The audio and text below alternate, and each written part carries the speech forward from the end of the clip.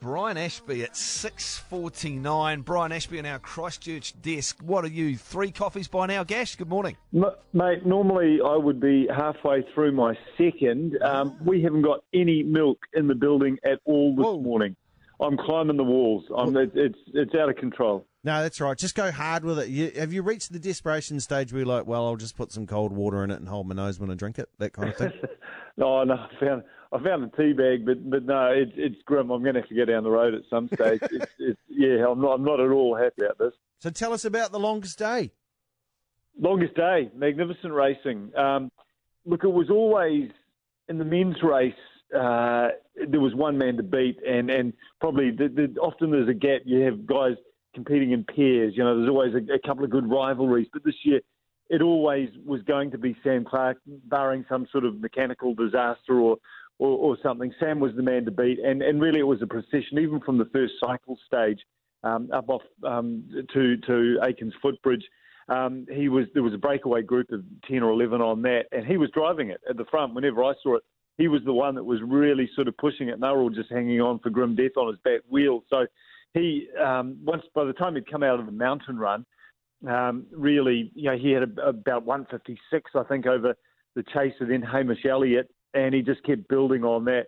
And by the time he's out of the river, look, he was never going to be caught. I think it was about 16 minutes or something, the margin. Women's race was a different scenario, though. That was interesting. You had Elena Usher looking for 5 titles to draw level with Kathy Lynch.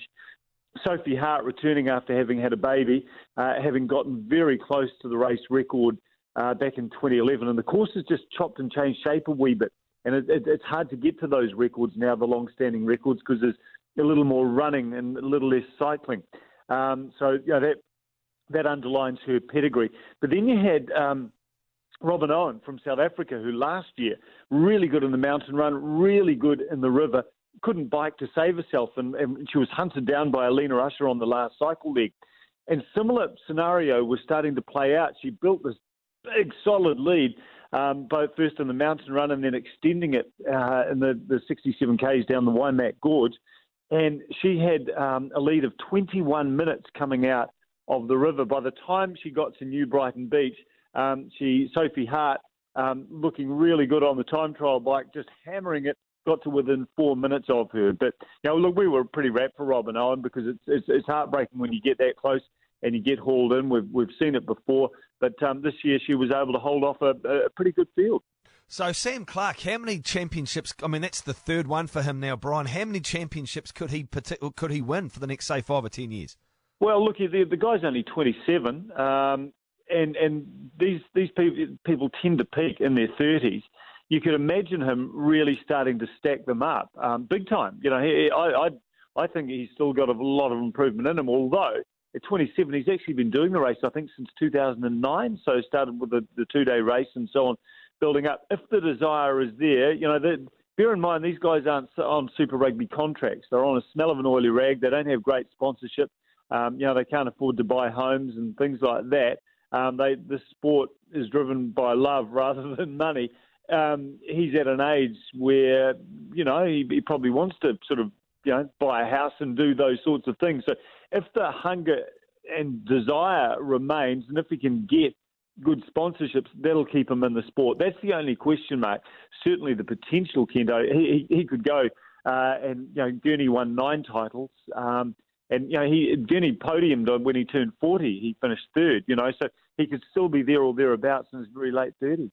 Gash is with us. Look, the Wellington 7s went gangbusters and faded. The 9s went really well a couple of times and then faded. Coast to coast, does it still hold the appeal worldwide for entries, and what do they do to keep that interest up? What they've done is they were at capacity of 950. That's the maximum they're allowed on the course. Dock concessions in various parts of the course and so on. What they've done in the last 4 years, internationally, 2nd and 3rd were Australians, and the men's, Robin Owen, South Africa winning it. That was the best international performances we've seen. So is it holding up internationally? Yes. Is it holding up locally? Yep. Things changed a few years back when the brewery sponsorship ended. The average age of the event had crept up into the late 40s. They've now pulled it back down to the late 20s. They're targeting school teams, those sort of things. building the base of the pyramid so that, you get those people hooked in for a long, long time. And it's paid off for the first time in a decade since the sort of financial crash in 2008. They got it back up to a full field. So they've done a really good job with their targeting and some new and different categories too that have made it a little more accessible for those sort of breaking into it as well. So it's in really good shape.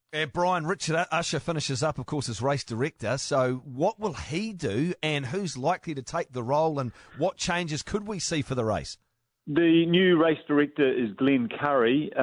He's the brother of Braden Curry, Ironman New Zealand's champion and 3 times winner of Coast to Coast.